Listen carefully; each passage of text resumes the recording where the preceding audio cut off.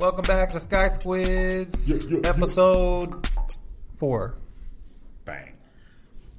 Today, guys, we're going to talk about mental health. I think we kind of touched on it on the last episode, but I wanted to talk about it just because I felt like it's very important, especially now, especially since we don't know where we're going in the future, and especially because so many things are changing and we could be living in a digital world, virtual reality world.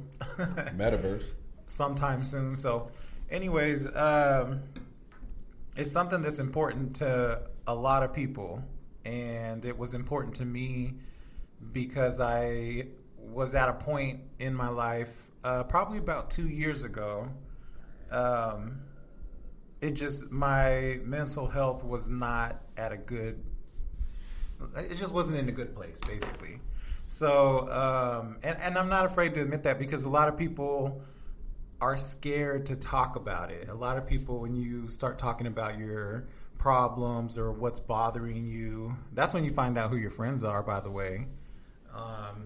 You don't see them anymore, or they just don't want to, they just don't want to deal with it. And I'm the type of person that now wants to put it out there so that it becomes the norm, and people aren't afraid to talk about it and actually help everybody, you know. But some websites trying to find out what are the main disorders that are bothering people. And some of the main groups of mental disorders are, mood disorders, which is depression or bipolar disorder. There's anxiety disorders, personality disorders, psychotic disorders such as schizophrenia, eating disorders, trauma-related disorders, also known as PTSD, and substance abuse disorders. And I think that a lot of people are experiencing these in an even more heightened environment because we're isolated more. And when sometimes people will develop these new ones, like agoraphobia. Have you heard of that? The hell is that? Agoraphobia is the fear of going outside, basically. Like, people don't... It's called what? Agoraphobia. So it's the fear of... I feel like that would either be a fear of a gorilla or a fear of, like, gore, like blood. You know, like gore in movies. No, it's just like the fear of going outside. If you ever watched, what was that show called? Shameless.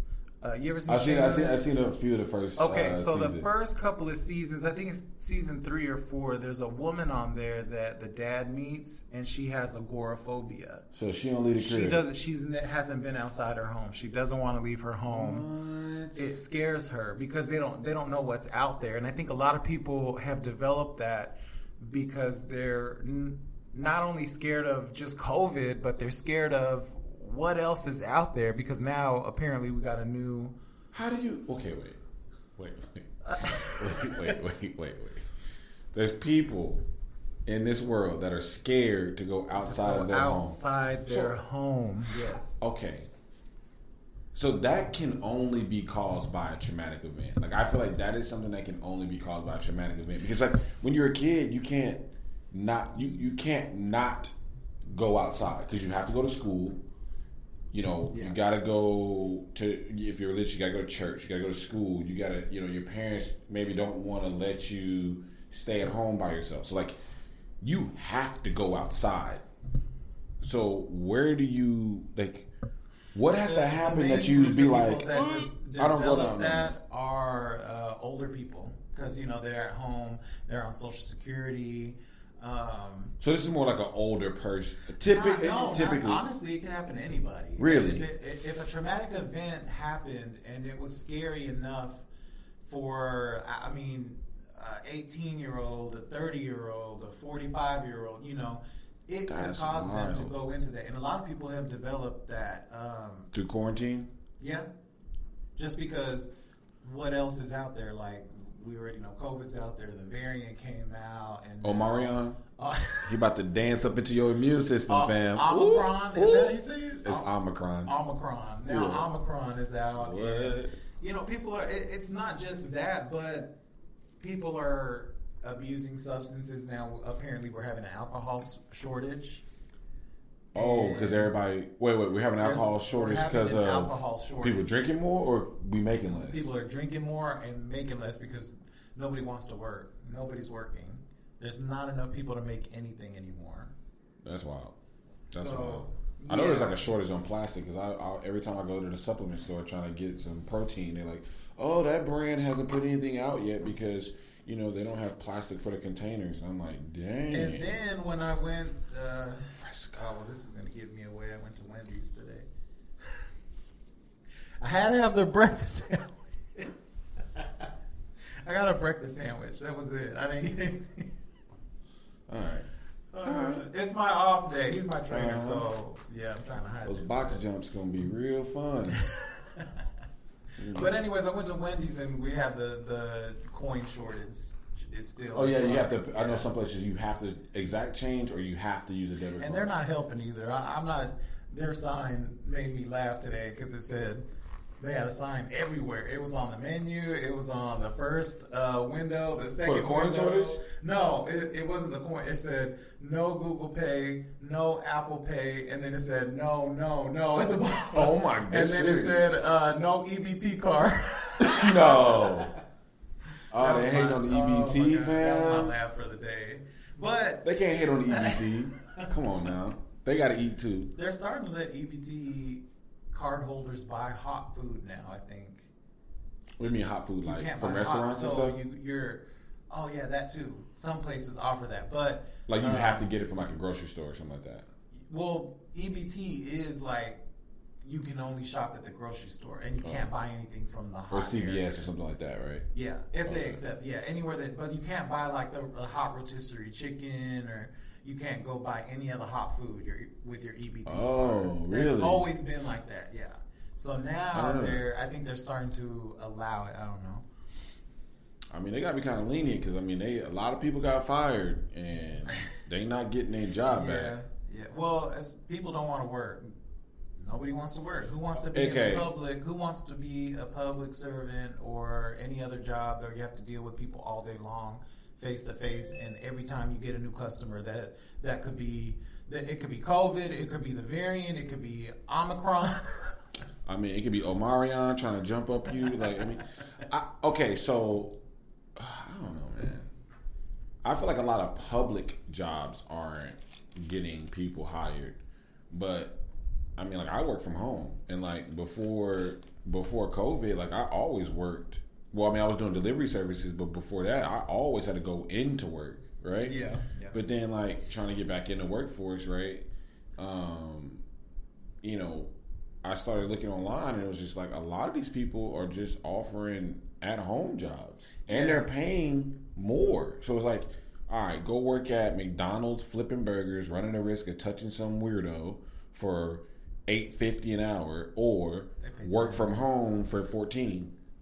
Chick-fil-A pays $15 an hour. Oh, okay. Oh, well then I might go to Chick-fil-A is decent, but like you know what I'm saying? It's just like, or even like okay, let's say Chick-fil-A plays 14. They pay 14, 15. Okay, well, so 14, 15 depends on where you are. All right, so let's just say Chick-fil-A is paying $15 an hour, right? But I got to drive to work every day, or I can work from home for $12. Yeah, and then by the time they take taxes out, it's like you're making $8.50 an hour anyway. So, yeah. So I mean, I don't know. It goes both ways, but I know. I feel like a lot of the public also, customer service jobs. But even like people warehouse workers too. So my aunt, she worked in a warehouse until just recently, I believe. And it was just as bad in the warehouse too, because everybody's together. Even though they try to keep them separate, there's break time, lunch time, and people don't want to stay isolated on lunch or break. So there's the risk working in a warehouse too. No, that's what I'm saying. Like, I feel like a lot of people don't want to go and get those jobs now because there's so many at-home jobs. Oh, yeah. That too. Yeah. That are paying more. But you also have to think, like, the people that don't have the education, they don't have internet, they don't have a computer, or, everybody has internet these days, but a computer. Yeah, I mean, like actual hardline internet. Yeah. Because I mean, like, if you're gonna work from home, depending on the job, so most of the time they send you that stuff too, right? They'll send you a laptop and they'll send you still have to you have to provide your own internet. Yeah. Yeah. But this is, and this is feeding into this agoraphobia or anxiety because people are not getting out anymore. We're all interacting digitally. And so when we do get out there and meet people, it's it's awkward. When? I mean, just interacting with people is what I'm saying. I mean, well, I guess. Well, oh wait, but y'all went out in the neighborhood. Was it busy? Yeah, it was. It was pretty busy. Yeah. Okay. So I know, like, the gays are the shit. We out. Like, yeah, they're out there. There's people that are out there, but what I'm saying is that just because they're out doesn't mean they're okay. Because I've been in situations. Oh, you mean like mentally? Yeah, like mentally. Fair. I've been in situations where I'm in a crowd of people. I don't really know anybody but one person, and it gives me a lot of anxiety. And to where I just want to leave, just because I don't feel comfortable. These people are not talking to me, and I'm just kind of sitting there, and everyone's staring at me. I feel like all the attention's on me. So then I'll leave, make up an excuse to leave, and I know a lot of people do that. Because they're just, I don't think I'm socially awkward, but sometimes I can come across socially awkward in certain situations. Yeah. I mean, I think anybody can be socially awkward if the vibe is off. Yeah. But it's not just anxiety. It's not just the agoraphobia. It's other things, too, that are happening. Like there's been a lot of domestic abuse. I'm about to say domestic abuse, child abuse, and, animal abuse. There's another one that was really on the rise. Drug abuse and substance abuse. Yeah, in general, those three, were super huge during quarantine. And you can't just take away somebody that's an alcoholic. You can't just take that away from them. Someone that's addicted to heroin, you just can't take that away from them. It could. Well, they let when they start quarantining everything, they gave liquor stores exemption. To stay open and let people come in and get alcohol because we have such a high. I guess there was too many people going to the hospital. That's because of withdrawal from not being able to get the alcohol, not being able to drink. Yep. So that was very interesting to see that, like, So for me, I find it hard, like where I guess you do have to draw the line somewhere, but it's just like you're gonna let a liquor store stay open for somebody to abuse something, so to the point that if they don't have it, they're gonna have withdrawals and potentially die, and say that that's okay to sell. But then you criminalize, like, marijuana. You criminalize, like, all these other different drugs. Well, they're not really criminalized. I mean, in most states, marijuana is still criminalized, but I think yes, we're at the point to where marijuana. But I'm just saying, like, how do you justify one and not the other? I think there's actually more. I don't want to say that if it's not true, but what I was hearing, I'm just going to say that. What I was hearing is that there's more alcoholics out there that if they did not have access to alcohol, they would be overwhelmed at the hospitals. That's how many alcoholics. Withdrawal, dealing with withdrawal victims. Yes. I mean, my thing is, I don't doubt that one bit, but my thing is, like, if something is that harmful to a human being, right? And we know how harmful it is to a human being, and we can justify keeping it on the shelves and selling it. I feel like that's weird that they would allow that to be there, but then for so many years they would criminalize marijuana, where if you took marijuana off the street, ain't nobody gonna be in a hospital for withdrawal. Right? Yeah. Like you know what I'm saying? Like if they burned all the marijuana tomorrow, like nobody's gonna drop people dead because they can't hit a blunt. They wouldn't drop dead, but people would definitely be irritable. You know what I mean? They'd be irritable, they'd be stressed out, but it'd be like, okay, welcome to the real world. This is how we deal with it. Right? You know what I mean? But I find that I've always found that kind of weird. How, like, it's just one of those things, though. That's just. It's already out there. It's been out there forever. Years. I mean, they tried to get rid of it during Prohibition. Didn't work. It's just somebody's going to find a way. There's too many different types of alcohol to get rid of all of them. People will make it in their home. Like, you just can't escape it. So, and it happens, you know, if there's an alcoholic in your family. Legalize it. And it just... Legalize it. Yeah, Texas legalized. Come on. Well, they already got Delta 8. So, but the Delta 8 hit the same way. I mean, I used to be a really big pothead. I can't smoke weed now, but I used to be a huge pothead. Delta 8 definitely gets it hit the same, yeah. And it does make you hungry too, like extremely. I don't need to be no hungry. Man, I don't need to be no hungry. Like, you'll wake up the next day hungry. See, that's why I went to Wendy's this morning. Yeah, see, he had a Delta 8 and had a Wendy's craving. Oh my God. You know, it was a mix of that and seeing the Wendy's breakfast commercial over and over and over. The Wendy's breakfast sandwich smacks. Okay? Yeah, it's not as good. It's not as good as Jack in the Box extreme sausage sandwich. Yeah, it's not as good as that, but it is. It's a solid. It's a solid top 5. It's definitely up there. It's a solid top 5. And if you've never had Taco Bell, we're not gonna. That's not. I'm just saying. We're not gonna do ads for them. They gotta pay us. If you're on a diet, just get that whole last 30 seconds. But another one that's really big right now is eating disorders. There's people that are just in their home eating. And I gained weight through quarantine. I know a lot of people did. Don't try to hide it. I seen you out there. I couldn't stop gaining weight. What? Yeah, that's all there was to do. Bro, you know I got up to almost 270. I'm not gonna tell you what mine is. Oh. Well, I was putting on jeans. I was like, there ain't no way. Yeah, but eating, you know, it's not just that. It's the reverse. You know, if you're working on if people out there that are anorexic or they're bulimic, a lot of people don't know the difference between those two. I have absolutely. I think bulimia is anorexia is when you do not eat at all. Bulimia is when you eat, consume, and then you purge.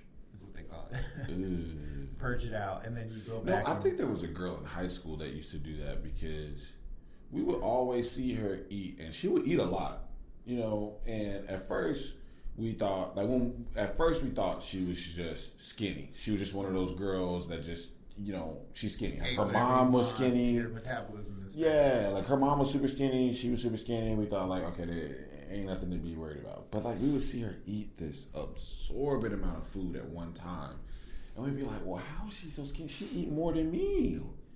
And then I think she had an eating disorder. Did she go to the bathroom after? Let's just say she had a lot of bathroom breaks during class. And we usually just think like, well, if you eat that much food at once, like, yeah, you probably gonna be on the toilet. It because apparently how they do it is they eat and then they'll go to the bathroom, vomit as much as they can, but they still feel that it's in there if it doesn't all come up. So they go back and a lot of them want to vomit until they see bile. So what? Okay. So this is a very in your stomach. Then everything's gone at that point. So this is why I would really like to have your friend come in. Oh yeah. By the way, guys, we're gonna do a part 2 to this, and you know, any mental health disorders that you guys want to go over, let us know which ones are affecting you.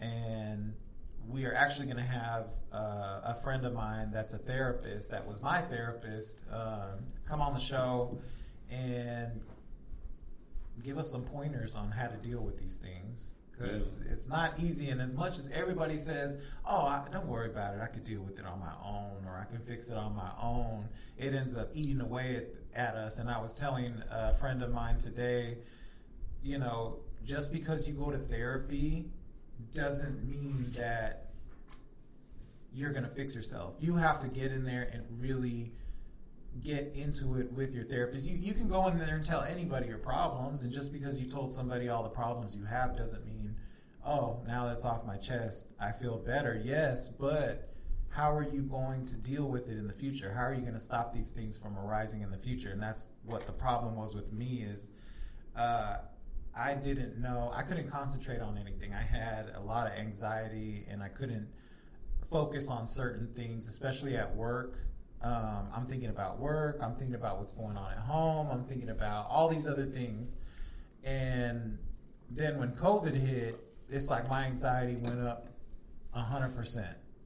So she's going to come on and give us some pointers and just help anyone with any. She specializes in all of it. She's done all of it. So even if you think that you can't get help for it, let us know. Give us a DM or an email, preferably on Instagram.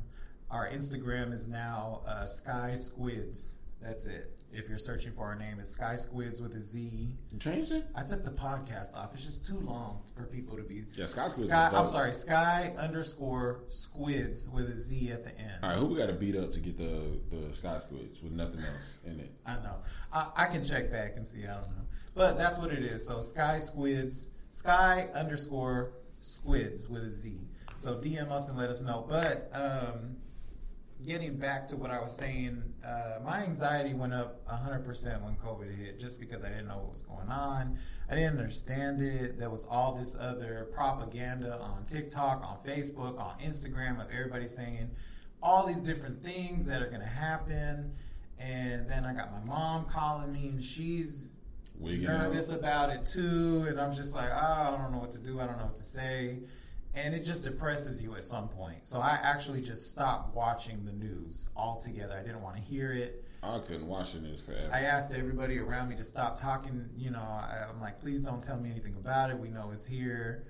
Just stop, because I couldn't. But I didn't want to come out and tell everybody it's depressing me or it's giving me anxiety, because sometimes we feel like it puts us in a vulnerable state, and a lot of us don't like to let anybody know that they're feeling some type of way about what's going on, because it can be seen as weak or, I don't know, simple-minded, I guess. And I think a lot of people fear just the weakness. It's like everybody wants to. I mean, we got social media. Oh wait, but I had an original thing about the bulimia thing of the having the lady come on. Oh, okay. Just because I feel like I would like her to come on, because I would like to dig deep into some of these social issues, just to see like why a person does some of these things, in a sense of like drug abuse, right? So I know one layer of drug abuse is like you want to escape your problems, right? But it's just like, if you know that this drug is killing you, why do you keep going back to that for the escape, when there's examples of other things that are healthy for you that get you that escape? So I would like to talk to her about that. But then like something that's complicated, something for me that's complicated is like being bulimic. It's like, if you don't want anything in your stomach, then why eat in the first place? You know what I'm saying? Like, obviously you need to eat because that's part of keeping yourself alive. But if your whole mindset is you don't want food in your stomach or whatever, like food, then what is forcing you to eat? So anorexia, they don't eat at all. They just don't care. They don't want to eat. They just want to lose and get skinnier and skinnier, and they make themselves throw up too. Because that could probably go into body dysmorphia a little bit too. Yeah, right? It's all mixed together, I believe. There was a girl on Dr. Phil show that I saw that. Oh my God, and she's anorexic, right? Yeah, but she's like skin and bones. Squeezing her liver to make bile fill up her stomach so that she could vomit again, and she would vomit like 100 and something times a day. Wait. She was so skinny she could feel her liver, and she would squeeze her liver to fill up her stomach with bile. That's what she said. Yeah. What? That's at that point, you like, okay, obviously there's an issue there, but like I don't understand how people can get to a certain point and justify it as if it's normal. Like, if I got to that point that I had to squeeze my own liver to throw up, I would have to at some point acknowledge the fact that this is not normal. Maybe you can't, maybe because you're mentally out there, you can't justify that it's okay. But on some level, you'd have to take some a step back and be like, okay, this is not normal. Like maybe, but I think they get so wrapped up into it because it's what they want and they're trying to attain. I don't even know what. If you already look like skin and bones, I don't know what image you're trying to attain. No Death. clue. At that point, I don't even know. So I remember she's like, "Yeah, I still have some." I remember she's like, "I still have some fat around my face," and I was like, and I'm like, "Girl, I can literally see your cheekbone, all the way down." So. And then the other side of it, the bulimia, is it would be like me. Like, I love to eat. So I don't want to gain weight. I love to eat, but I don't want to gain weight. So they'll go out and they'll consume these large amounts of food, and then they feel like, oh, I got my fill. And then they just go to the bathroom and just let it all out. So they're like, it's gone. It's not in my system. That's also hurting them too. You know, the amount of bile that is coming up into your esophagus. Yeah, that's gotta eat that shit. You gotta eat it away, doesn't it? Disintegrating. Yeah, your esophagus at some point, and it can mess everything up there. That's wild. It's acid. You know, it's breaking down food. And your teeth get all. Their teeth get bad. Yeah, too. Their teeth get bad. Their breath is bad. Like, everything is bad at that point. So I guess so. Yeah. I don't know. I would love to see. I would like to talk to. I guess I would like her to come on just to kind of take us through that mental process. You know what I mean? Like. Well, so let me tell you. When I first started going, I wanted to know why. One of my main things is I have a very short temper. I have a very short temper, and it's only with certain people, which I found weird, like my mom, my dad, my brother and my sister. It's to my immediate family. Okay. And I don't know why. So one thing that she was telling me is when we grow up, between the ages of, and she'll correct me when she comes on the show, but it's between the ages of 1 and 7, I believe, is the most impressionable age for yourself. So you learn everything that you see from your parents at that age, and you take it in, and whatever you see, you develop those. So what she talked about is if you live in a home where through the age of 1 through 7, you see your dad abuse your mom, and verbally and physically every single day or every other day, doesn't matter, you've seen it, that traumatizes you as a kid. And then it leads to having anxiety. It leads to you always being, and it's not always the case, but it puts you into those relationships like that. And honestly, like, I've seen some of my friends who lived in abusive households end up with abusive spouses, abusive partners, and I don't understand it, because you saw your mom go through that. You saw why would you put yourself in that situation and let your kids see that? Or like boys, if they see their father abuse their mother, they grow up to be abusers because they feel like that's normal. Yeah.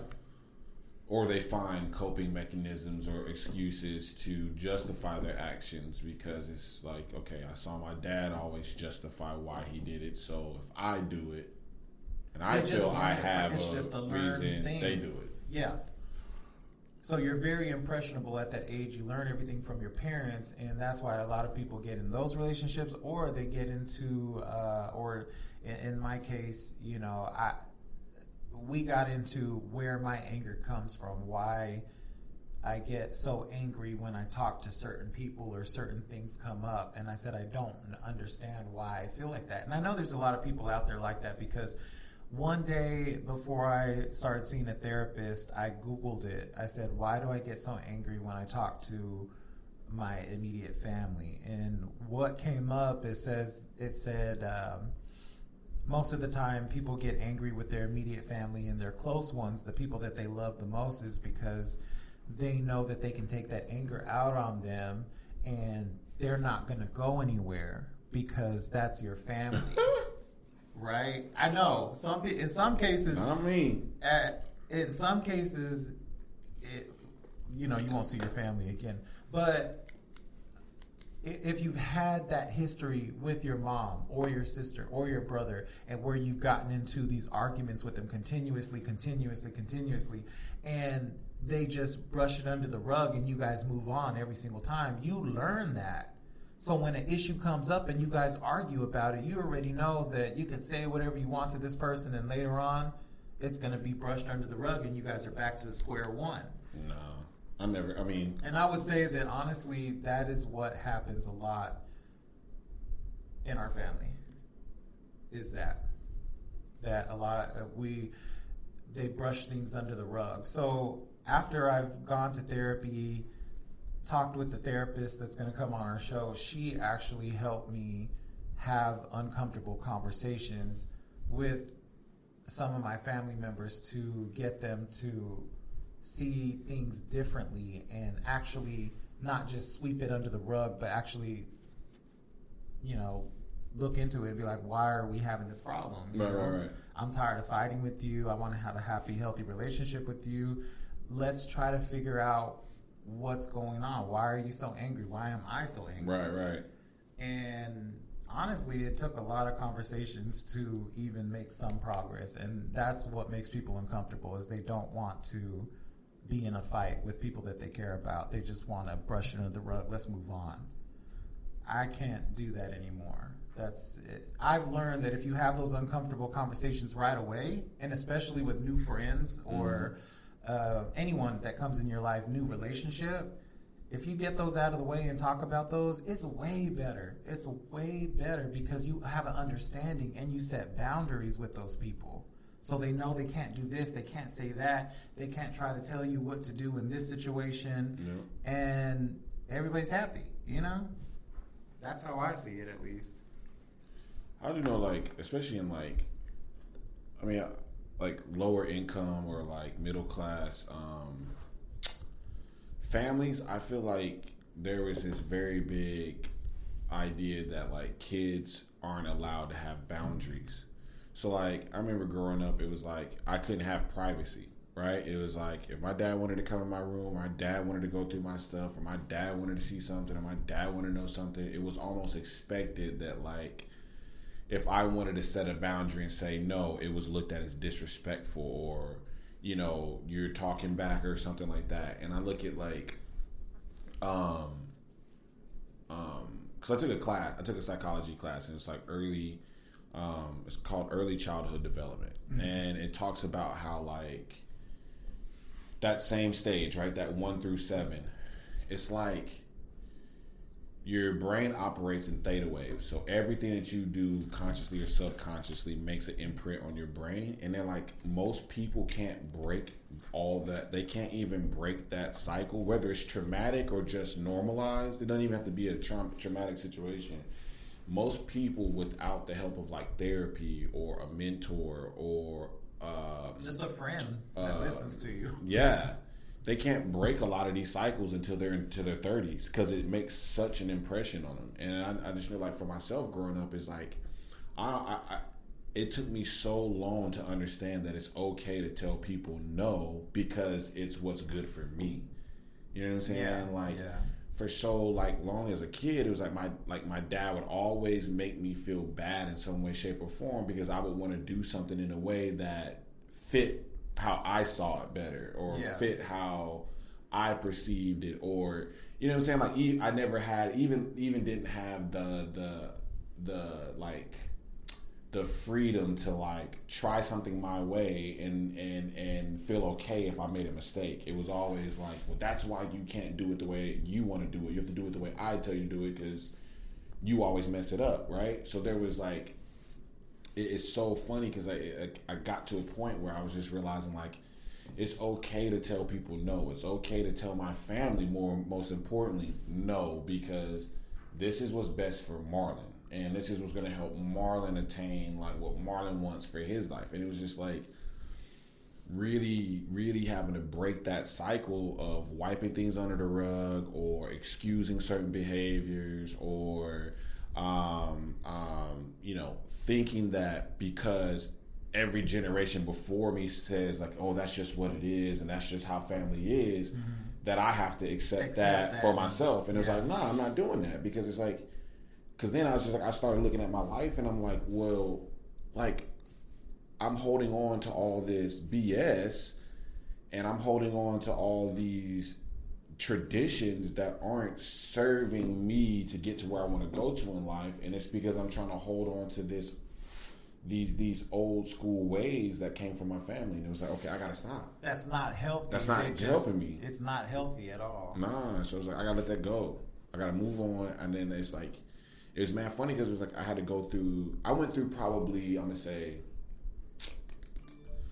went through like maybe like a year, maybe a year and a half. I think almost maybe 2 years where like I rarely talked to anybody in my family because it was just like I literally had to reprogram my whole thought process from just life goals to religion to jobs to spirituality to who I thought I really was and wanted to be. It was like I had to like let my family just be on the outskirts of everything because it was like every time I try to let them in, they want to influence me back into doing it the way that they wanted it to be done or the way that they thought it would be done. And it's just like, nah. That's the control trait that actually turns most people into a controlling person. And so I can't do I'm it. guilty of that. I feel like because when I was younger, a lot of things were out of my control, especially not being able to tell people who I was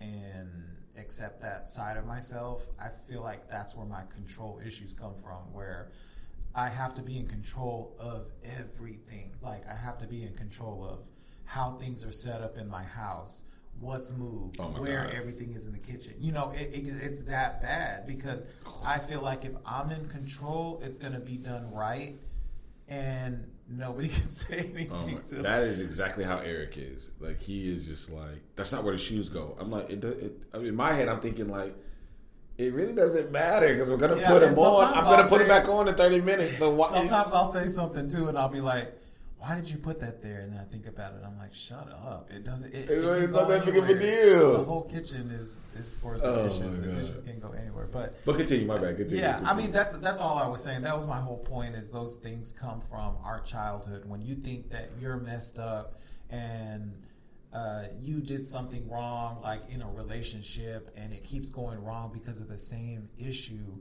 It might be you, but it didn't come from you. It came from your parents. And a lot of people don't like to hear that because they're like, oh, well, you're saying that my parents were bad parents. And we're not saying that. Mm-mm. Everybody does the best that they can with what they know. Their children with what they know and how they grew up and what their beliefs are. And that's what makes us who we are. Mm-hmm. But sometimes it's not right. And it's okay to admit that those people aren't right. It doesn't mean they're bad parents. It doesn't mean that you should have been taken away from them. It just means you want to be better for the people in your future. That's it. That's it. And that's what I decided. And for yourself too. Like, and for yourself because you feel better. Like I've had uncomfortable conversations with friends where I sit down with them and they probably think I'm crazy, but I'm like, hey, can we sit down and talk? And they look uncomfortable already. They're like, about what? And, when we get in the conversation, I'm telling them how I feel and, I'm trying to tell them in a way where it doesn't hurt their feelings. But in the end, what I found out is it does hurt their feelings. And they think that I'm being too blunt or I'm being too harsh with them. But oh my God, I hate that. If I don't tell you how I feel and I just sugarcoat it, then we're never going to get past our issues. We're going to continue to, because honestly, this issue came up 4 separate times with the same person. And I sat down with them and I'm like, we talked about this. Like, why don't you tell me these things when we're talking? Not after, not when you've had time to sit back and think about it. Right. Like, and even if you do need time to sit back and think about it, stop the conversation and be like, well, let me think about what I want to say, and then let's come back, because I didn't know we were going to have this type of conversation. Right. Instead, it gets fueled with when I tell somebody something that they don't like about themselves. That I don't like that you're doing this. I don't like that you're saying this. I don't like the way you're acting. They come back at me. Oh, well, I didn't say anything when you were over there doing this, or I didn't say. And it's just like, and that's and that's part of the problem. You're throwing it back in my face in a negative way. I'm coming to you as a friend, and I want you to know that these are problems, but They don't have to be. We can fix them. We can move past them. But instead of owning up to what you've done, you want to throw things at me right away and take the attention off you. And that creates an even bigger problem to the point where I don't want to be your friend anymore. That's it. Yeah, I mean, I've dealt with that too. And it's just like, it's so, I guess, I don't know. I used to take that stuff personal until I realized where it comes from. And it's like, when I realized that, like, it's that person's defense mechanism, right? It's like, all right, if I say, you do something that is inappropriate, right? Then the normal person's, like, instant reaction is to try to discredit you for trying to discredit them. So, like, when I kind of figure that out, I realize that, like, a lot of, like, I guess for me, when I deal with those situations, it's like I try to let the person say what they want to say, as long as they're, like, not crossing a certain line of disrespect. Yeah. Just because it's like, I know that, like, I probably caught them off guard and I said something to them that they weren't expecting, and then they feel like it's a personal attack on their, like, character as a person. You know what I mean? Like, they feel like you're attacking my character as a person because they think that they're this, but then when you tell them something that takes them off of that pedestal, their first thing is like, oh, well, you're just as bad as me. And it's just like, but it's not a point the finger type of thing. You know what I mean? It's you're doing something that is affecting me in a way negatively, and I want it to stop. So I'm addressing it so that we can move forward together positively. Set a boundary. It's set a boundary. But I know that, like, at least, and I say that just because, like, me and Eric, like, when we very, very first started dating, it was I'm not gonna say it was rocky, but it was a very, like, tug and pull type situation, because it's like we're both very type A, right? I'm way more easygoing, but, like, I'm very type A when it comes to, like, certain things. Everything else, I'm like, whatever, I could care less. You could take control of that. But we had got to a point to where it's like, I was being so lenient with so many things that, like, Eric started feeling like he could take over everything. And it was like, we kind of had this phase where we were butting heads, because it was like, look, I'm giving you the freedom to control all of this. Just don't touch this. Like, let me have this. Like, you can have all of this. But when it comes to these few things or these few areas, I need you to just shut it down and let me handle this on my own, or the way I want. Or if I ask you for help, understand it's not you coming in and taking over, it's you assisting me in the way that I'm trying to get it done. And Eric, being very type A, being very like, your shoes go here, the keys go here, the TV needs to be hung on that wall, not that wall. Like, we butted heads a lot. And it would be one of those situations where it's like, I would bring something up and it's like, oh, but I did this for you, or I went over here for this, and it was just like, but it's not about that. I'm not attacking you. Yeah. I'm just saying that we need to work on this so that I can feel just as good in relationship as you do. And then once we got through a few, just, I'm not even going to say arguments, but a few just kind of like little situations, he started to understand that, like, okay, you're not personally attacking me. You're just looking at a situation for what's going to be best for both of us. And then our communication kind of changed, and then it was like, okay, cool, like. And that's a big thing, and that's what happened in a lot of relationships during quarantine. Is there was no communication at all. People are already stressed out enough. They're losing their job. They don't know how to pay their bills. They can't pay their rent. They're facing eviction. All these things that are happening. On top of that, if your relationship is already rocky, it's going to get even worse.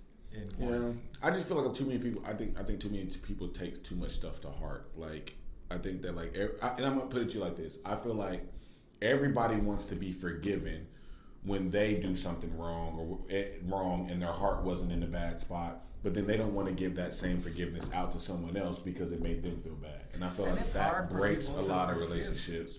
That can be good relationships because it's like, you made a mistake, and this person, wiped it under the rug or whatever, and then y'all stayed friends. But then it's like, when the table flipped, it was like, oh, nope, I'm done. Like, this is it. And I just feel like, a lot of times, I feel like people should be a little bit more lenient in the fact that, like, yeah, this person probably did something really bad, or this person may have done something wrong, or this person may have wronged you in a certain way.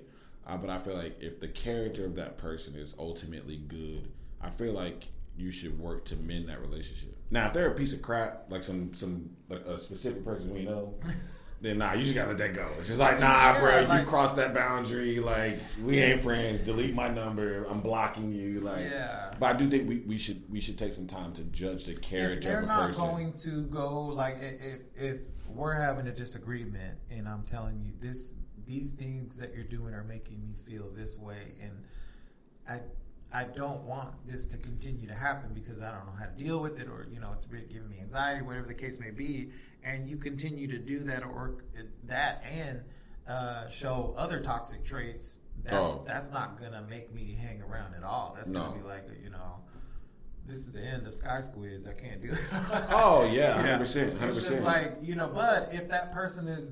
Yeah, they made some mistakes, but you also haven't had a talk with them, so y'all don't know each other's boundaries, and then now you have a talk and say, hey, well, these things are really bothering me, and then, I didn't know that was bothering you. And it may not be that simple, but I'm just trying to give a quick example. Like, I didn't know it was bothering you after a long talk going back and forth, and let's just not mention that anymore, and then I won't do that. I won't do it again. I apologize. And a lot of people take some accountability. You know what I mean? Yeah, because a lot of people do not take accountability. They like to do the they blame someone else game. Like, well, you did the other day. You did this. So how is that any different than what I'm doing? They're trying to justify it instead of saying, if you didn't like it, I'm sorry, it was wrong, and I apologize. And just take that accountability. Like that pisses me off. Like, if I say you did something wrong and you just can't accept it without trying it's to. Like, I didn't feel like I did anything wrong, and I'm just continuously like, I'm not going to apologize for it because I don't care if it hurt your feelings. I'm not going to apologize for it because I don't feel like I did anything wrong. You don't care about that person for one. Yeah, that's what I'm saying. You really don't care about that person. So if you lose that person, are you going to be happy with what you said and you're going to be fine with it? That you're never going to talk to them? Right. You're not. You're going to be like, damn, I should have just apologized and put your pride aside. Yes. Pride is the biggest killer of relationships and friendships, and why a lot of families do not talk. It's your pride that is eating you alive. You know, the other one I hate a lot too, and I used to get this with my friends a lot, is I hate when so say I have a disagreement with you, right, about something, and you bring up other things that you've done good for me to try to justify overstepping a boundary that is affecting me now. Like, you know what I'm saying? Yeah. Like, it's like, I gave you water this one time when you were thirsty, so you can't be mad at me because I didn't put gas in your car. Yeah, I put gas in your car. You know what I'm saying? I fixed your car last time. So then for me, it's like you're not even.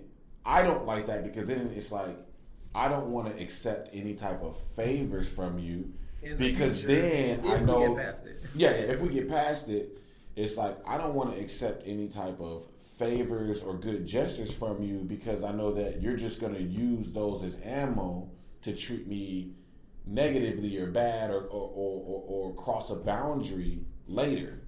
You know what I'm saying? So then I know, like, I've had a few friends where they'd be like, oh man, I'll buy you drinks. It's like, nah, I don't buy my drinks. Oh man, I'll pick you up. Nah, I'll put gas in. Nah, I'm good. Because then it's going to be like, when you go over here, we out and you fight somebody and I'm telling you not to fight this person, it's going to be like, oh, but I put gas in your car, to come to the club tonight. So how you going to leave me at the club? Because I told you 5 times I don't want to go out to the club to get in fights.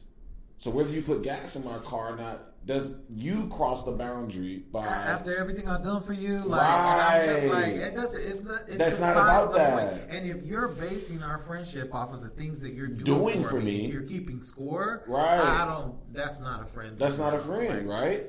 That's exactly what I hate. That one right there, though. That's the biggest one for me. Throw things back in people's face. That is especially when you're just trying to set a boundary. You're not trying to take anything away from this person. You're just saying, like, look, I have a limit on this. Yeah. I don't want to go to the club and get in the damn fight. I'm tired of sticking up for you. Right. Like, I don't want to go to jail. I put gas in your car, so you should have left me. Nah, fam, you was fighting. And that dude was 300 pounds. I had to leave you. I'm sorry. I'm sorry. He was trying to. Now you're in the Lusteric jail. Look, he's 6'5", 300 pounds, 10% body fat. Like, you could have put $40 in my gas tank. You find out it's just like it would just be like because I know that you're a big guy, I'm going to take you into a situation that's already bad. Oh my God, I had a friend like that in college. That's even worse. That's the worst. Like, well, what are you going to do? And we, you know, what are you going to do, bro? What are you going to do, bro? But no, that is one of that I think that's my biggest friendship relationship pet peeve of don't use things that you've done for me to justify you ignoring boundaries that are frustrating me, because then it's like I feel like because then it's like you can't really trust the person's actions, because then you have to ask yourself every time this person gets ready to do something for you, you have to ask yourself like, well, damn, are they going to use this against me in the future? Yeah. Or is this them going tick for tack? You know what I mean? Like, and you should be, if you're going to do something for somebody, do it from the kindness of your own heart. Without expecting nothing from Don't expect anything back. Don't write it down in your mind and store it away for a rainy day when you're mad at that person and you want to throw everything back in their face. Because I promise you, that's the easiest way to lose your friend. Right. And then what ends up happening is they turn around and say to everybody else, which is even more toxic, is, oh, they used me. They used me for a long time, and I did all this stuff for them, and they just, you know. It's like you was keeping score the whole time. Is what you was doing. You're in a different friendship relationship than I am. I didn't know that, you know, because every time you brought that to me, you said it was. You made it seem like I didn't owe you anything. Right. You know, I tried to give you money. Or you offered. Like, you know what I'm saying? It's like you offered to do this. Especially if you offer, like it'd be one thing if I asked you. A sandwich, you know, I brought you this today. It's like, okay, cool, thank you. You my friend. Like, you doing something nice. I bet. But then to use that after the fact and be like, oh, I did this for this person and this and that. And don't go out of your way. Don't go buy somebody an expensive item or a big item if you're going to turn around and feel some type of way when you're pissed off at them. It just doesn't make sense. It don't make sense. It doesn't make sense. Doesn't make sense. Doesn't make sense. That's why I like like whenever you do like a friend's Christmas or a friend's giving, we always do like, look, this is the max that you can spend, so that like nobody feels like weird. Because honestly, let me tell you something about that. So I had this conversation last year around the same time, and I told my friends, I tell my friends all the time, like, if I want to buy you something, it shouldn't matter what it costs. And if you want to buy me something, and not everybody's the same, but if you want to buy me something and it doesn't cost nearly the same amount, like if I bought something so expensive for my friend and they bought me something, so I don't care. Like, I really do not. Okay, and that I agree with, right? I just say I like it, and it's just in a sense of there's no pressure from any one direction. Yeah. You know what I'm saying? It's just like, I just feel like you should. I don't think it should be that way, but like, okay, so just think about like if you have like a big. The only reason I say this is like because I would have like a big diverse group of friends, and we would all kind of come together for like Christmas or whatever, right? But not everybody was necessarily like 100% just BFFs. Yeah. Like, you know what I'm saying? Oh, okay. So I like the fact of saying like, hey, we're gonna do Christmas together. Nobody spend no more than $100 because then it's like if you get somebody you don't really know that well, you're not 100% close right. To, it's not like you going all in on them or something like that. Well, I was talking now our friend group, like yeah. I mean that's different because we on a different level. Yeah.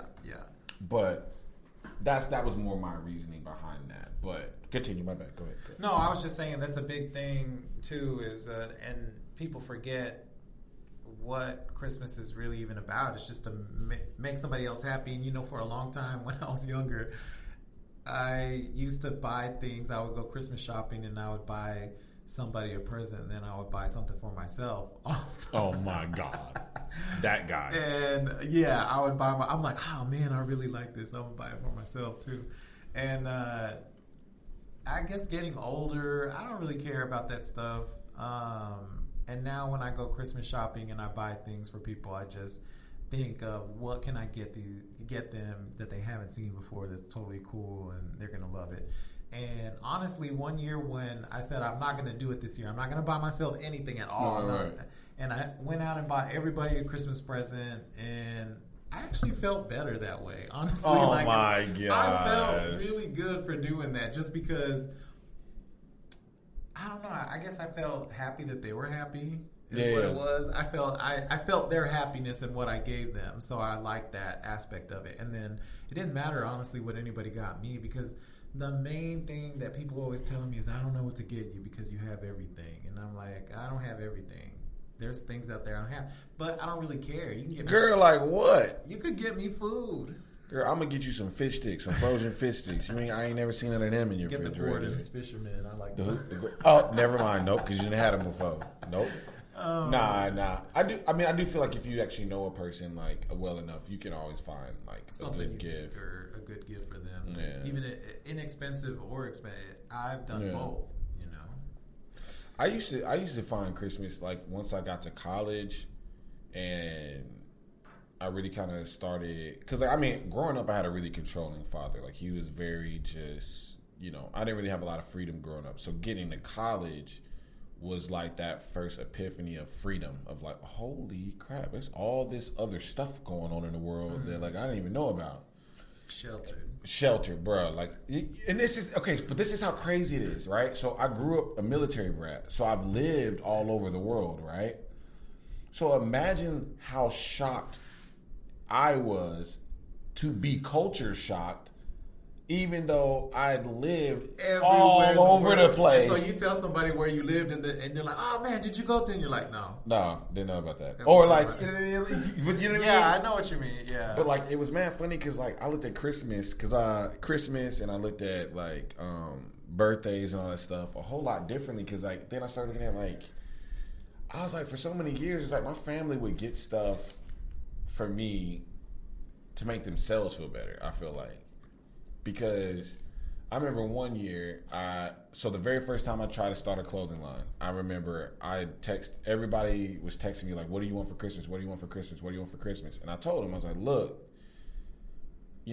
I'm really trying to start this clothing line. I really don't want a lot of things for Christmas or like stuff that y'all would normally give me because I'm not really spending time on even doing any of those things. And I'm putting everything into this clothing line. And I remember I just basically told them, I was like, buy everybody else gifts, like my little cousin Kobe, my little cousins Devontae, Keetria, all the younger kids, like, my aunt, and I was like, buy them. And it's like, if there's any like money left over after all of that, like let me have that so I can invest it into my clothing line. I swear to you, they probably bought me about $300 worth of stuff that I didn't want.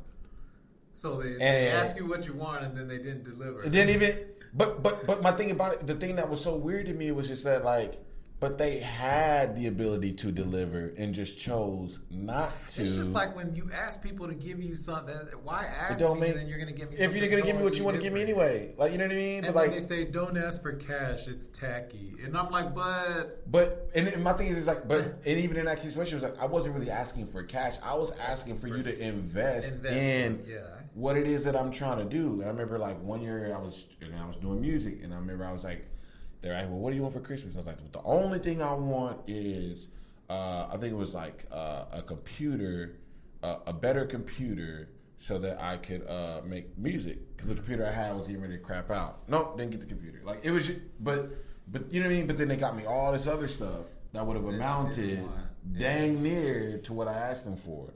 And that was just the weirdest thing to me growing up. That like now, whenever I try to get people gifts, I really try to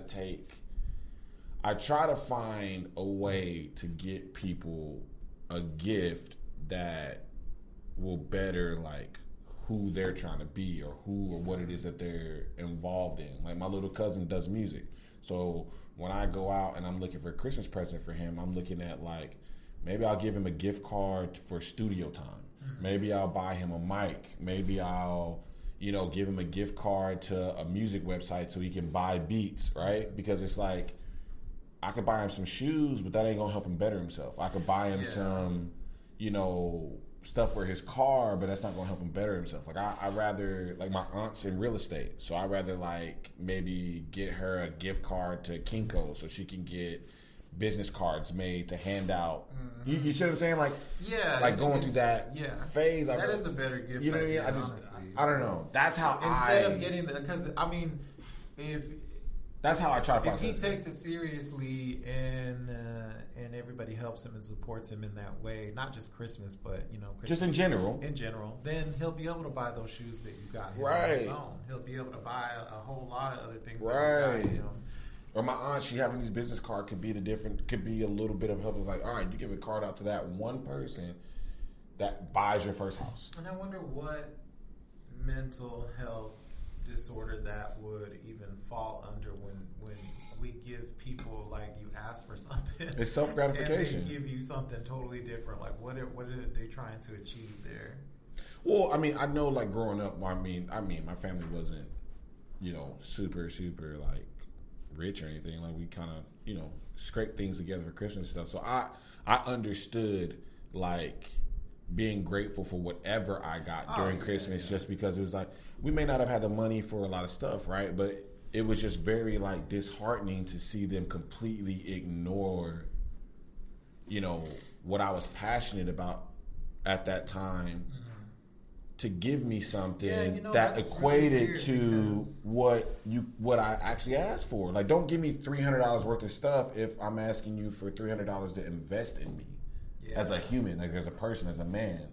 You know what I mean? Like, it's like you just completely overlooked the fact that, like, oh dang, we just spent all the money that could have helped him start his LLC. It cost $350 to start an LLC and be a legit business. Instead of giving me the money to do that, you bought me a bunch of socks and T-shirts and little gadgets, and you know what I mean? Like, it's just like, that's weird. Isn't that weird? Interesting because, like, and they did that for years. My childhood, my mom and dad usually got us what we wanted, like, to the T, honestly. So it's kind of weird to hear. Like, I mean, there's different households because our friends down the street, their mom and dad didn't get them anything for Christmas, and they would. I mean, and that's so why bad for them every year. And that's why I was always grateful for what I had, because it was just like, I may not get. My thing was, it was never about getting what I wanted. It was never even about that for me with Christmas. It was the food. It was being around my family and all that stuff. But when it having to look at the fact that, I know like, what you mean. It's not like a big deal, but when it came to it, it's just like, okay, well, I really wanted this. It's like, I really wanted this. I really wanted this to help me and y'all completely spent the same amount of money on some other shit. Yeah. But you could have just got me what I actually asked for. You know what I mean? Like, it was just that boggled my. So I mean, after a while, I just stopped asking for them. Like, what do you want for Christmas? I don't want nothing. I don't even give me nothing. It's fine. But childhood.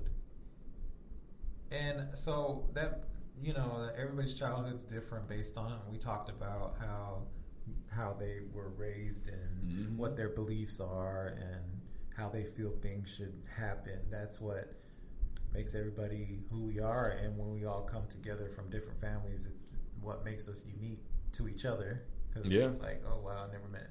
There's still people to this day, I'm like, oh my God, I've never met anybody like you before.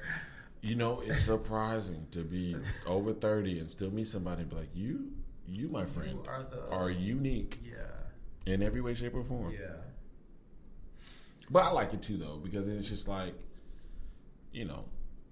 especially growing up sheltered. Like, and that's just so funny to me. Like, I was culture shocked at being sheltered because I was so cultured as I thought I was. Yeah. But I wasn't. Like, it was just, dude, getting to college was the best thing that ever happened to me. Like, if I did not get a full academic athletic scholarship to go to college, I don't think I would have went, right? I don't think I would have really just taken that leap of faith to go.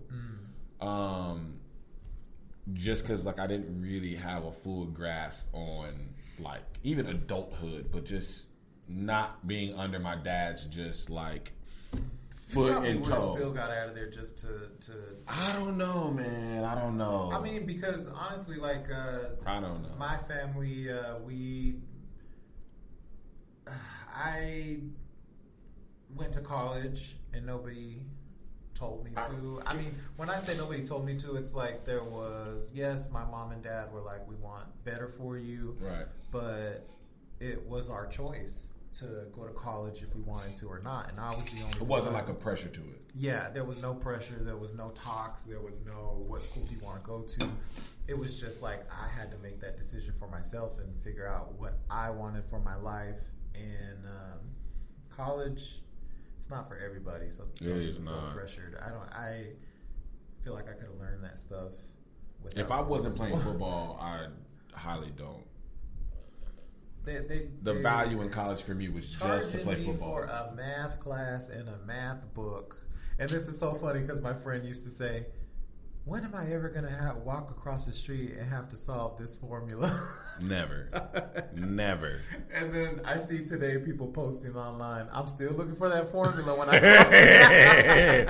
I have not used Pythagorean theorem my entire effing life. Oh my God. I've not used Look, pie only comes up on pie day. Hell. And we don't even have to use the numbers. We just eat the pie. We just eat the pie. We're like, it's pie day. And I'm like, okay, what is that again? Okay, I remember now. Let's eat pie. Even algebra. We haven't even used algebra. You learned that in high school. We still ain't used algebra. I failed algebra like twice in college. I was a math geek. I've gotten. You were a math lead? I was done, dude. I'm literally I was two classes. So I was going to school for engineering. I took so many math classes that by my junior year, I think I was like 2 electives away from actually having a math bachelor's. Oh my God! I got all the way. When I took calculus. Oh, I opted out of calculus. When I took calculus, I passed it with an A-, and I cried because I calculus? Me and math do There's not only get along. 4 main formulas in Cal 1. There's 4 main concepts. Do not get along. I cannot do math. It just something in my brain just does not calculate math. It just doesn't happen for me. But you know what? I am a good writer. Like with my words, I can write. Oh, well, see, that's your gift. That's your I'm a good writer when it comes to that, or a good storyteller, I would say. But anyways, getting back to all of this, I was looking at the impact of COVID on suicide rates and how it's affected everyone. And the report on here that was released, it says that 75,000, it's increased by 75,000 additional people. What, like today, this month? No. Like since COVID hit, the suicide rate has gone up by 75,000. Wait, so that means like dang near. Okay, so what's the original number? It doesn't say. That's wild because that's almost as like many people that were dying. These are the things that are causing these people. This is the things. It's economic stress, True. depression, drug dependency, and neurotic disorders, psychotic disorders. Wow. These are the things that are, and honestly, one of my friends, two of my friends committed suicide the past year, and one of them was a real shock. I mean, they were both a shock, don't get me wrong, but one I just hadn't been in contact with for a very long time, and the other one, he was a good friend, and man, that shocked me really bad because I wasn't expecting it at all. See him, he was always on social media, happy. He had a great life, like he had a great job, he had a great place. He had lots of friends. He was always going to concerts, and I honestly don't even know how he did it because I hate to ask those questions. I don't know. I don't think it's disrespectful. I know that a lot of people are like, well, how did they do it? Yeah. I don't know, but he did commit suicide. Both of my friends committed suicide. The one that was more recent was probably about 4 months ago, I think, 4 or 5 months ago. And it just really shocked me because at the outpour of people online for him, crazy. Oh my God, they were just like, I don't know why he didn't contact me. I wish he would have said something. Nobody even knew. And people struggle with these things behind closed doors because they're too embarrassed to say, I need help. I do see the others. I do see the other side of that in the sense of like all the things that you said when you first mentioned him. Right? You're like, he had a nice place, he had a nice job, he was going to concerts, he was doing all these things, right? And I know, like, even in some of my own personal experiences, like, you know, there was a portion of my life where I was very depressed, but I couldn't talk to anybody about it because they were looking at all the success I had. So it was like I could say I was unhappy or I didn't enjoy something, I didn't like something, and it would be like, well, it doesn't matter. You're like the number 10 linebacker in all of Central Texas, bro. You're fine. Or, you know, I didn't like something. It's like, yeah, bro, but you're on scholarship, so it's just like, what do you have to complain about? Like, it's like, I feel like in the case of people like him, it's like, yeah, he has a lot of good things going for him, but maybe it's not the things that he wants good for him. You know what I mean? Like, you see so many people that have a lot in life and they're still depressed because it's like they don't have the things that fulfill them necessarily. So like, I feel like that's a very big other part of people not talking about their depression, because it's like people don't understand, don't value what they're trying to tell them, because it's like, I'm looking at what you have. Oh, we'll just go to a therapist. Oh, we'll just do that. Or not even that. They tell you shouldn't be. They disregard it's like they disregard what you're telling them because they don't see, they're looking at your life from what they would want. Yeah. And then they say, well, there's no reason for you to be depressed because you have everything that I would want in life to make me happy. You have it. So you saying you're sad or depressed doesn't make sense because you should be happy with what you have. Yeah. You know what I'm saying? So like, I feel like that's the other side of like mental health, is like, if you're too successful or if you're too this or you're too that, and you tell somebody you have a mental health disorder, they instantly almost dismiss it like that's not possible for someone like you because you have this, right? Or it's impossible for you to have this type of thing because you accomplished this, or it's impossible for you to feel that way because you have all of this. And it's just like the celebrity Chester Benningfield from Linkin Park. He committed suicide, and he was a famous, oh my God, Linkin Park. You know, like who would have ever thought? It's like you have everything to live for. Struggle with that. You have anything at your fingertips, and you still don't. Something is wrong, and you know. I don't like, and I have not heard anybody say this, so it might be controversial, but a lot of people say, I don't know if I should say it. Well, a lot of people say to speak up. If you're suicidal, speak up, say something. If you see something, say something. And it's just like, those people don't want you to stop them, so they're not going to tell you. So what is all this? Wait, with suicide? Yeah, how they do like suicide awareness, where they're just like, reach out to people and see if they're okay. They're still not going to tell you. They're still not. I feel like they're still not going to tell you because they never do. If somebody has already moved to the decision to where they're going to commit suicide, they've already made that conscious decision to do it, and they don't want anybody to stop them. That's the thing that nobody ever talks about, is that they've made up their mind. I don't agree with that. No? At all. No. Because if you look at anybody that's ever committed suicide, when they actually get in front of like a professional who deals with these people, there's a trail of consistent actions that happen before somebody gets to the point of committing suicide. That's what I'm saying. So for me, I feel like the people that get to the point where they are, and I hate to say it this way, successful at committing suicide, is because it's been a mild escalation every time they've attempted something as a cry out to help, and then it was like they got to the point to where they just went too far. So it's like it might start out as bodily harm, right? But then it's like nobody responds to them cutting themselves, right? So then it's like, well, now I have to escalate to something new to try to get the attention that I'm looking for. So then maybe it's alcoholism, right? And then it's like, okay, I'm still not getting the response I want. Then maybe it's pills. Then it's like, I'm still not getting the response I want. So then it goes into maybe pills and alcohol, and then they're successful.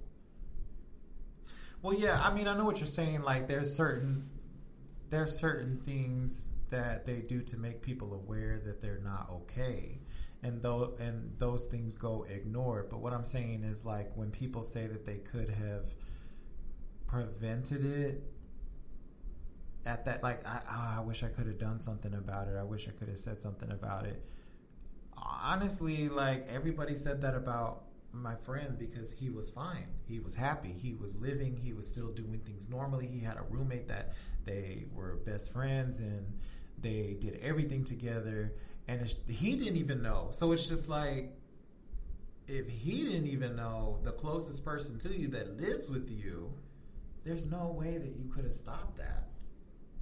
I'm not saying it's for all cases, but I still think like, that how would you even know? Like, if I was sitting here today and I was suicidal, what would even be a sign for anybody to know if I did not let? Because I will say that when I get depressed or when I'm not feeling like myself or I'm down, I honestly don't let anybody know, but I don't let anybody know that. I still act the same. I still act normal. I still laugh. I still make other people laugh. I still have a good time. And then when you get alone, that's when you're back in those low moments. And that's why I say that, like, and that's the only reason why, like, I disagree with that particular perspective, just because, you know, when that guy is in social settings, he has the person who he is in social settings, right? So that person, you're not going to think wants to commit suicide because he's adapted to being the person that you see, mm-hmm. right? But when he's alone and there's no one else around, then he could be that person that is wanting to cry out for help. But then maybe he doesn't cry out for help because he's tried, and people look at it as, but you have a nice house, you have a nice car, you have a nice this, you have a nice that. So they just dismiss what he's trying to say, and then it leads to that point. I can see it you see what I'm saying? Like, yeah, I don't think I just feel like if you made up your mind to commit suicide, once that person makes up their mind, there's no stopping them at that point. But what I'm saying is I don't think somebody, like, put this, as you could be going through a shit ton of shit, right? Like, your life could be going to hell. You don't just wake up one day and say, I'm going to kill myself. There is a progression that happens to that. Because at the first sign of adversity, you fight back. Mm-hmm. Right? We have a natural. You have that natural inclination. I can get over this. I can figure out how to fight this. I can get to the other side. I can fix this, right? You know what I'm saying? Maybe we need that other perspective from somebody else that went through that or even a therapist that, like, okay, we deal with these people, which would be a great thing to have your lady come in, because she could maybe break it down. But I don't know. I just feel like anybody that does commit suicide, it's like a gradual, escalation to that point where it's like, you know, they could have been helped, but they didn't get the help that they needed, or they didn't talk to the person they needed to talk to, whatever the case may be, and then it was just like, they're gone. I don't know. I guess maybe it's just hard for me to, when I think about it, especially my friend, you know, how could I have done, why didn't I call them, or why didn't I do this? And then honestly, that messes with your own mental health for a while. Some people hang on to them, especially, you know, I can only imagine what his best friend that was also his roommate was thinking when that happened, you know, like, why? He's probably, why didn't you tell me something? Or why didn't you let me know? But he could have, you know, that's true. I mean, we don't listen to those signs. I saw a commercial for suicide prevention, not suicide prevention, just mental health commercial.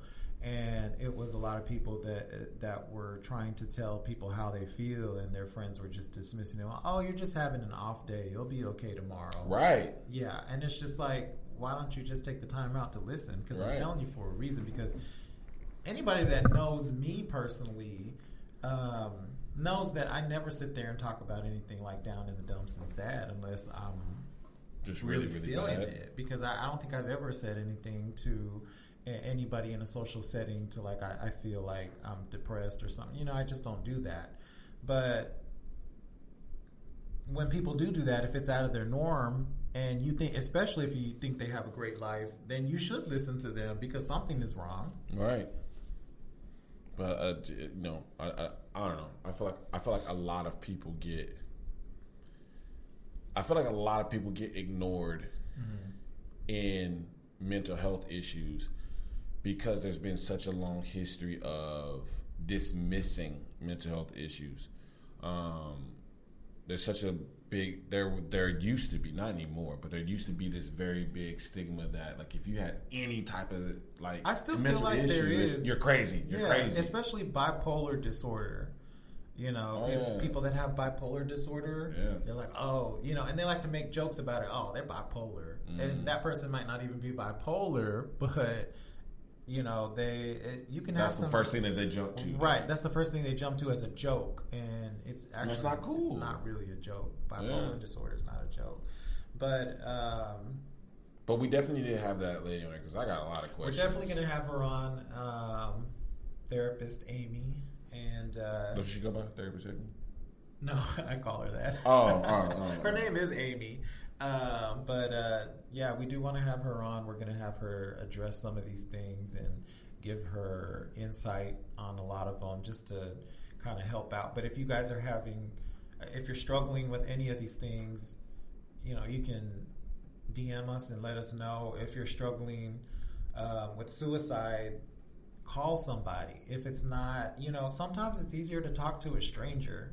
I remember when I moved to California after I graduated college and I was living at my cousin's house. I kind of felt weird because I wasn't out to anybody and I felt like I wanted to talk to somebody, but I didn't know who I could trust. And so I called, I think it was the Boys Town National Hotline, and I spoke to just a stranger anonymously about it. And that was like the best thing I ever did, even though it took me a while because I was just like, I was really struggling with it, telling anybody about it at all.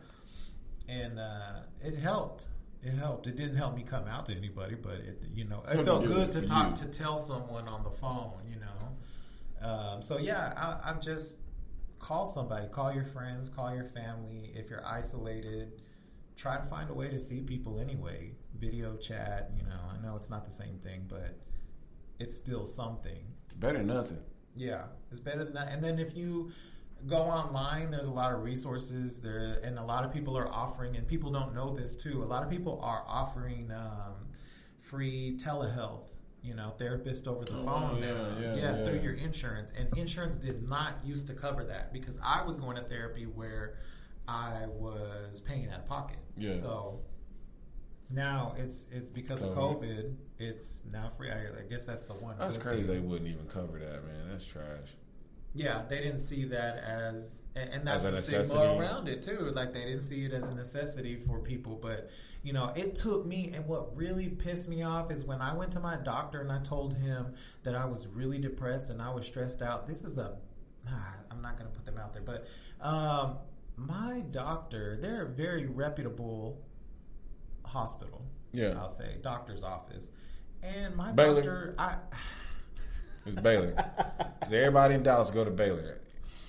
Unless they go to the other. I don't know. I'm not going to shout anybody out. But it was Baylor. Look, I'm telling you, everybody, when you go to the hospital in Dallas, you go to the Baylor Center. I honestly broke down when I was talking to my doctor. And I was like, I said, you know what? This is really pissing me off because I wanted to get off work to deal with my mental problems head on and just really focus on it because it was just really bad. It was really bad.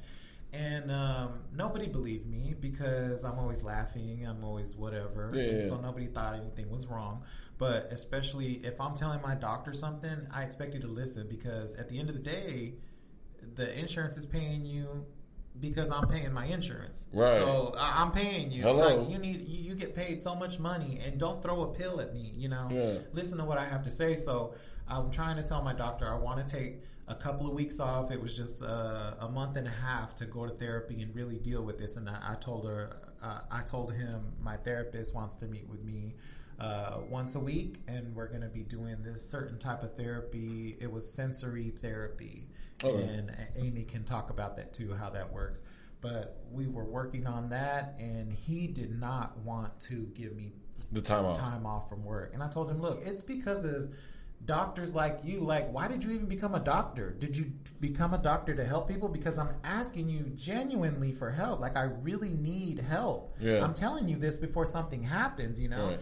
And it took me breaking down in tears for him to sign off on that. And it made me so mad. It made me so mad because I'm like, there's I think it's like, what are you losing as a doctor? What are you losing by being like, all right, bro, get your shit together. No matter like, even as a doctor, if you're trying to be subjective, like, no matter how small his issue is or how big his issue is, if they're coming to you saying like, I need this to better my life or fix my life, I'm not trying to get out of why work would just you to not go just on sign a the free paperwork? Vacation. Yeah, I'm not getting a free vacation. You see, you're gonna my get doctor paid too, right? And you're gonna get paid. And I'm not saying, because there are doctors out there that like they'll go in and I don't feel good. Okay, we'll give you 2 months off work. You know.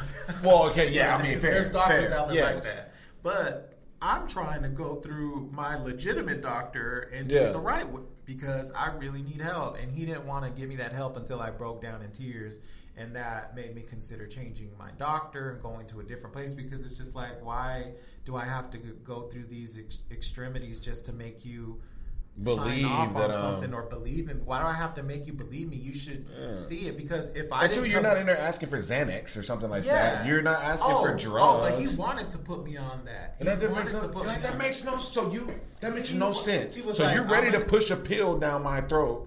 You're ready to push a pill down my throat versus letting me go talk to somebody. But get this.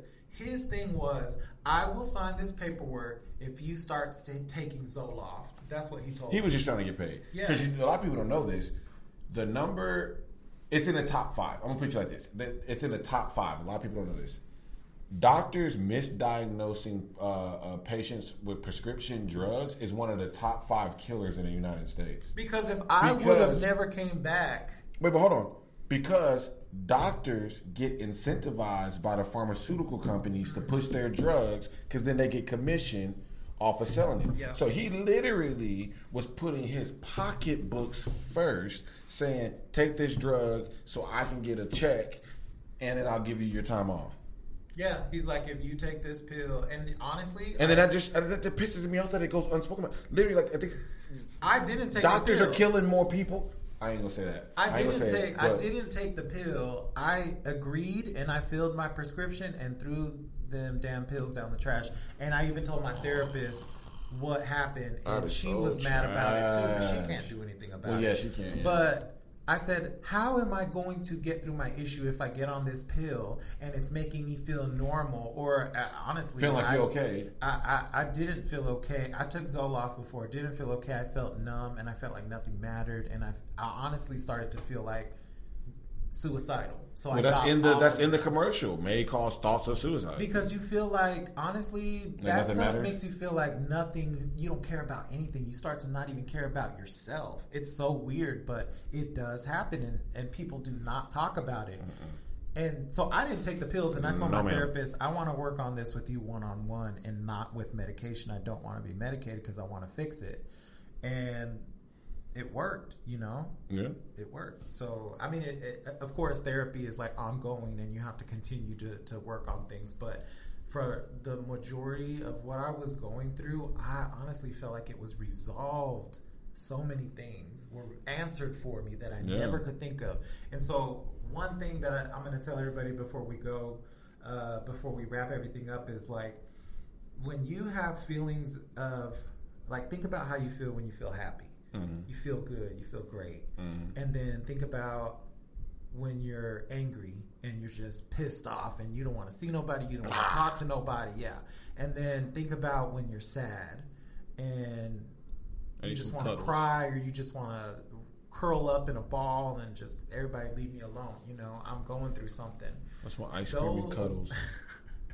Those feelings, and it's crazy that Amy told me this, the therapist. When she told it to me, I felt like she unlocked something in me. But she told me those feelings that you're feeling when you feel happy, when you feel sad, when you feel angry, those feelings, you should tell yourself that they're temporary.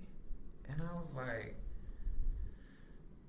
that's so true. And we don't see it that way because we dwell on the ugly parts, like the sadness and the anger. And when we have happiness, those are only moments in time. We're always going to have those moments of time of anger, happiness, sadness. They're normal. And if you learn to accept that we go through these things on a daily basis, it will it will help you deal with them a lot better.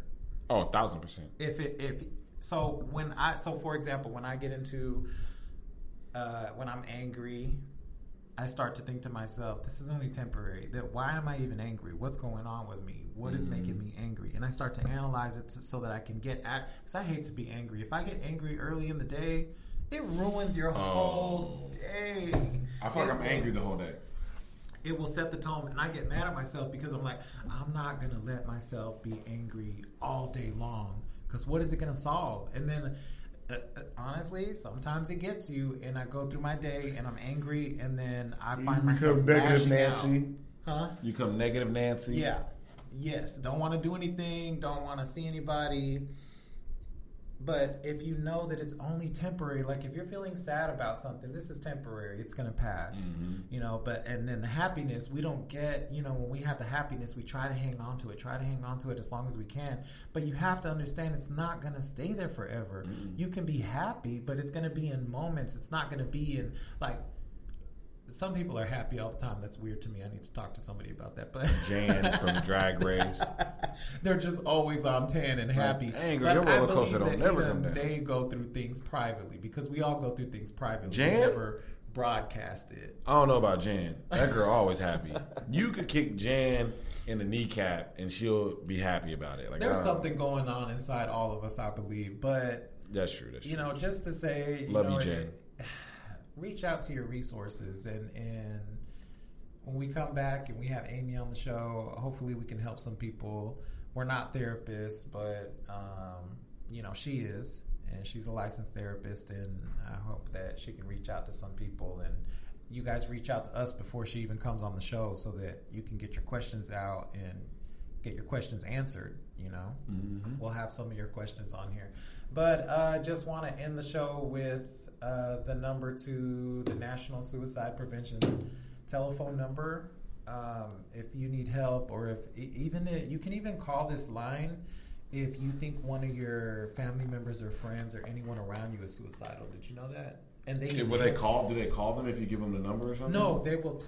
They'll ask you certain things to help you determine if that person is suicidal.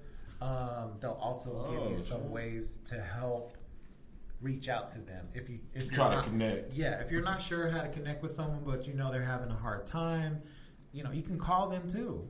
You don't have to wait or tell them, hey, you should call these people, because more than likely they're past that point. You know, because nobody's even listened to them. So the number is 1-800-273-8255. 800-273-8255, and this is a 24-hour line. They know English and Spanish. I'm pretty sure they could get a translator on the line too if no habla needed English. Another language. Huh? No habla English. But guys, thank you for listening. I know this is not the norm show, but our show really doesn't have. We don't really have any. We're going to talk about what the hell we want to talk about. We're going to talk about whatever the hell we want to talk about. If you don't like it, then you don't got to listen to us, but we hope that you listen.